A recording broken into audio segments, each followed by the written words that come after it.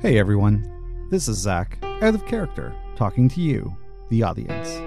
I make this show because I love weird fiction and I want to share it with you, but it does cost money to produce it. If you check the link in the show notes, you can make a one-time donation in any amount you like to help keep this show going. It's completely voluntary and this show will always remain free to listen. Thank you and enjoy.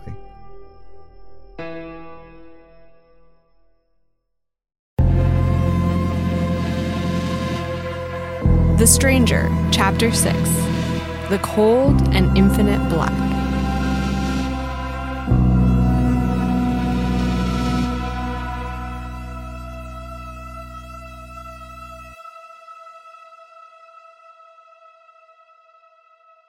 I'm sorry I've been away for so long. I've been searching for answers to questions I wish I never had to ask. I wish I could say that what I found could somehow put me at ease, but the truth is, every thread I pull at just leads to more threads. Every answer leading to more questions. The shadows are moving closer and closer to me. They smell the blood in the water and it's driving them into a frenzy. Their eyes are like the cold, infinite black that lives between stars. Their voices are the silence between the notes. And I see them more and more. Once I woke in the middle of the night to the uncanny sensation that I was being watched. I swore there was a pair of black eyes staring at me from the ceiling. "Why don't you want to play with us, Julian?" it said. I jumped out of my fucking skin. I reached for the light, turned it on, and I was alone. I got up and searched the apartment, baseball bat in hand. Once again, my balcony door hanging wide open, though I know I closed and locked it. I know I did. In the living room, an old photo album lay strewn across the floor, pictures spread helter-skelter. I don't remember the last time I even touched it, let alone looked through it. I can't have taken it out and forgotten, can I? Another time, I was out for a nighttime run. I stopped wearing headphones when I run. I don't want anything sneaking up on me. I was careful to stay where the light of street lamps could reach me, but something came out of the shadows and I tripped on it. I thought maybe it was a dog, but when I looked for it, I couldn't find a fucking thing. I sleep with lights on now, if I sleep at all. I don't leave my apartment unless I have to. Thank fuck for delivery. Am I losing it? I got the news a few weeks ago that my great-grandfather was institutionalized for paranoid delusions. What if he passed this sickness on to me? What if I'm letting him drag me kicking and screaming into the same madness that consumed his mind by listening to his descent into that horrible place? I feel like my mind is on fire. A terrible pyre built inside my skull, reducing the world I used to know to ash. And it's only a matter of time before it consumes me whole.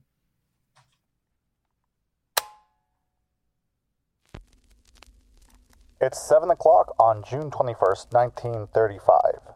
I'm Thaddeus Black, and this is Current Events. The On to Ottawa trek, which has seen over 1,000 workers making a pilgrimage from Vancouver, has been stopped in Regina, Saskatchewan on Monday, where protesters held a meeting with cabinet members Robert Mannion, Minister of Railways and Canals, and Robert Weir, Minister of Agriculture. Mannion and Weir invited a delegation of protesters to meet with Prime Minister Bennett in Ottawa, while the rest of the protesters remained in Regina. The delegation, led by Arthur Slim Evans, is set to meet with the Prime Minister tomorrow. While the outcome of this meeting is difficult to anticipate, many political commentators believe that, along with the recent Battle of Ballantine Pier, it may bear a significant weight on the results of the upcoming election in October, where Bennett will face off against former Prime Minister William Lyon Mackenzie King, who previously served from 1926 to 1930. In local news, the tragic story of the 7 missing children has reached a grisly conclusion. Robert Friedman, the vagrant arrested by Ottawa police in connection with the disappearances, was set to stand trial next month for the abductions and suspected murders. However, yesterday morning, Friedman was found dead in his jail cell, having apparently hanged himself in the night. Friedman never confessed to the crimes, nor did he provide police with details regarding the locations of the bodies. A statement from Sergeant Connors reads as follows: "It is with a heavy heart that I bring this news. Though Friedman will never answer for his crimes in a court of law, I have no doubt in my mind that he will face an eternity in hell for what he's done to our community. I know that this is a shallow, cheap comfort, but unfortunately, it is all we have at this time. I extend my sympathies to the families who may never receive justice or the closure that they are due, and hope that we can forge a path forward towards some sort of healing." Listeners, I'm being handed another story right now. I have to warn you, this will not be easy to hear. If you have small children listening at home with you, you may wish to send them away now. Jonathan and Sylvia Brown, the parents of one of the missing children, are dead. They were found earlier today in their home with apparent gunshot wounds. Jonathan Brown was known to possess a firearm, and it may be possible that he took his spouse's life before turning the gun on himself. A spokesperson for the Ottawa Police Service says that the department does not at this time suspect anyone, and that while this is a tragic event, it likely does not change the reality that the ordeal around the missing children is over and people can feel safe in their homes again.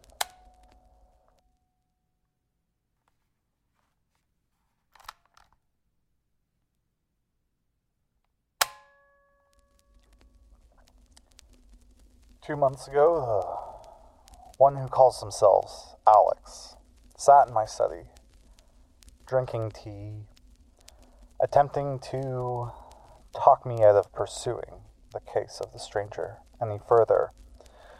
And though I insisted on persevering, life, it seems, had other ideas for me. Not once have I seen that eldritch specter lurking in the alleys or shadows. I've seen his children from time to time, passing so quickly that I could hardly be sure they were there at all. For a time, I began to believe it was over. I even entertained the notion that I may have invented it all. It would be so nice to let myself continue to believe that. Emily was visibly relieved that I started sleeping at normal hours again. When I stopped recording tapes every night, she does not ask anymore what is on these tapes. I suspect she simply takes it as a blessing that I am spending less time in my obsession. But then, the news today. I felt myself freeze as I read the story in my hands, a feeling like ice-cold fingers digging into my chest and making room for spores to grow in my heart. The coppers had their Patsy in custody, and now he's dead. And they're ruling it as a suicide, and I cannot pretend any longer. Jonathan and Sylvia Brown are dead too, under suspicious circumstances, according to my contact in the police, but they're passing it off as another suicide, hoping to avoid an investigation. Something has them scared, or is whispering in their ears, or is exerting some kind of terrible influence on them. My mother painted, you know. I don't talk about Mary Black very often. She died almost half my life ago, and half a world away. I never saw much point in bringing ghosts with me. But ever since this started up, I think about her more often. Mum would paint, and as she did, she often told me that she was not creating an image, but rather revealing it that in the endless white void of the canvas she could already see its shape unfolding, and her job was to find the right brush strokes and the right pigments to make it visible. I feel like the truth of everything is in that void of night, the cold and infinite black that lives between the stars just out of reach. If only I could find the right brushstrokes, the right key, the right words. If only I could unlock these secrets.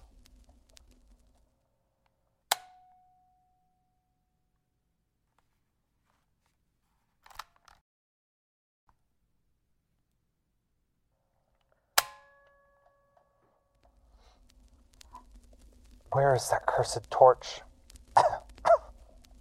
Yes. It took some coaxing, but I was able to get the Brown family's address.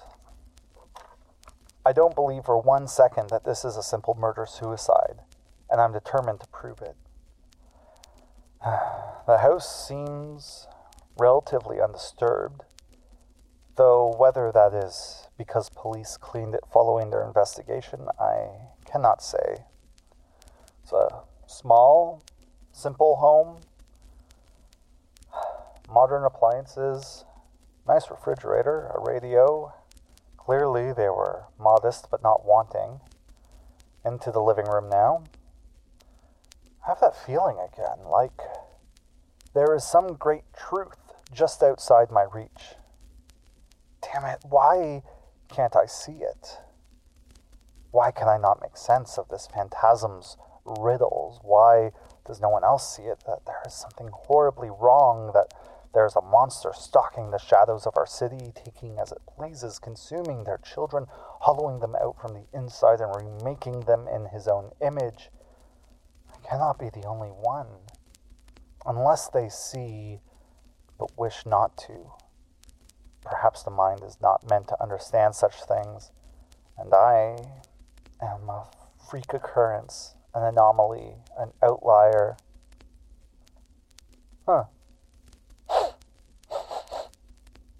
What is that?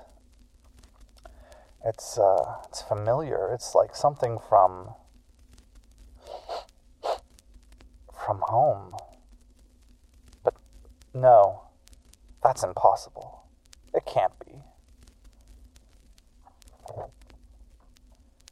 This can't be here. It just can't.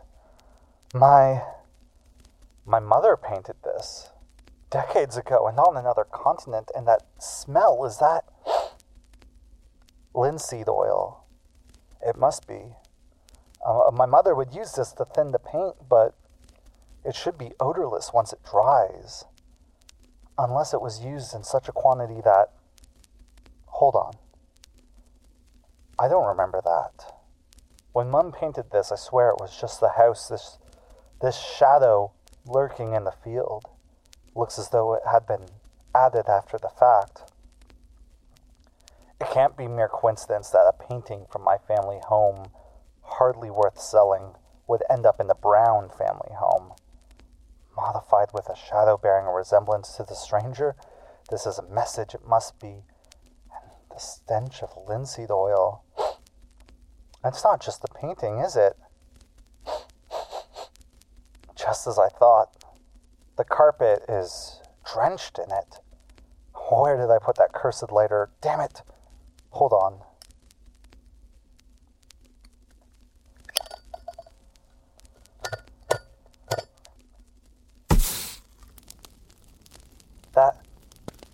That's not possible.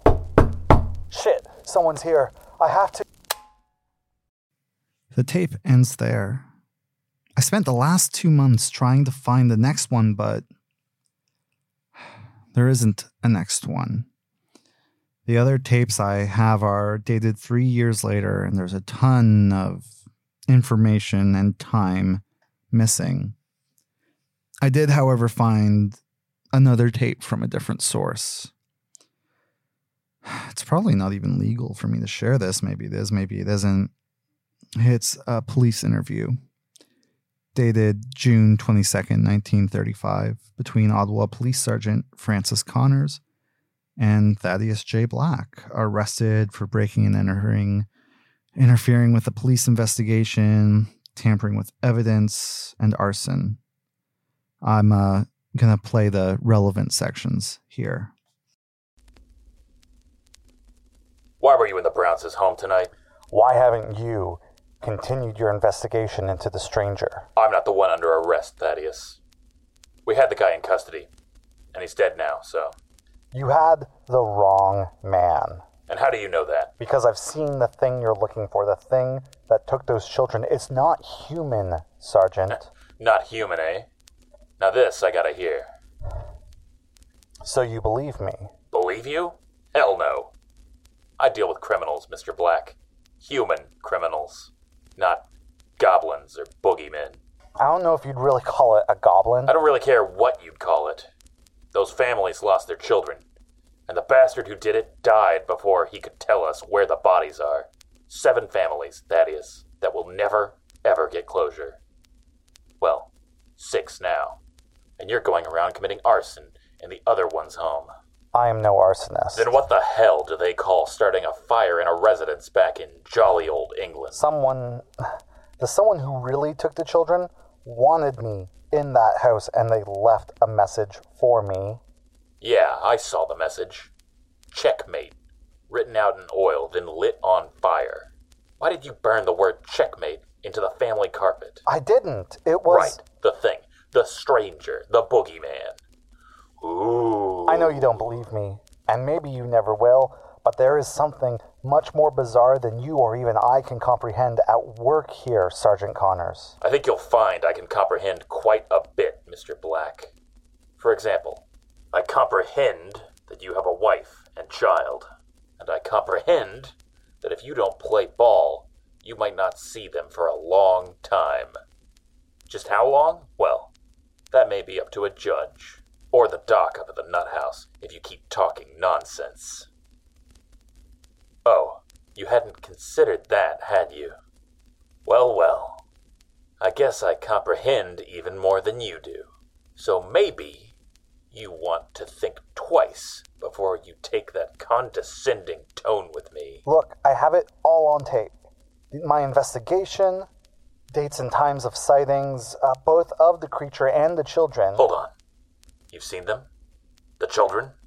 Yes, but they are changed. They have been remade in that vile creature's image, and if you don't... You actually believe this shit, don't you? I do. Then you're crazier than I thought. Maybe you really will end up at Lady Grey. It's been a long night, Thaddeus Black, and my shift ended hours ago. What say we pick this conversation back up tomorrow? Do I have a choice? No.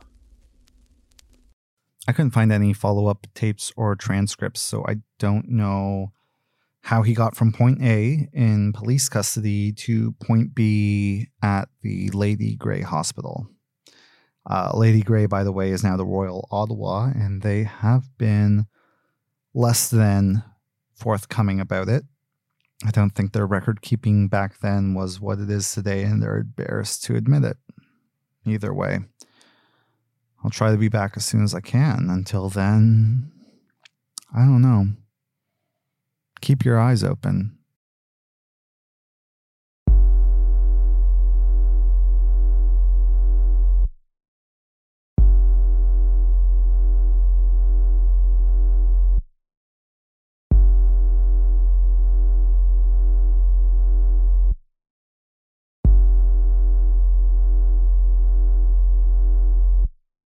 The Stranger is written, performed, produced, and mixed by Zach Emery. The voice of Francis Connors was S.J. Riker. For more of his work, check out Blake Sky Private Eye in your podcast app, or click the link in the show notes. These events and characters are fictitious, for now. All brands and public institutions referenced are either fictitious or used fictitiously. All music featured in this show is written and performed by Zach Emery and can be found on SoundCloud. You can find us on Twitter and Instagram at TheStranger1935, or you can give your message to the next moth you see. Do not entrust it to a blue jay or rook.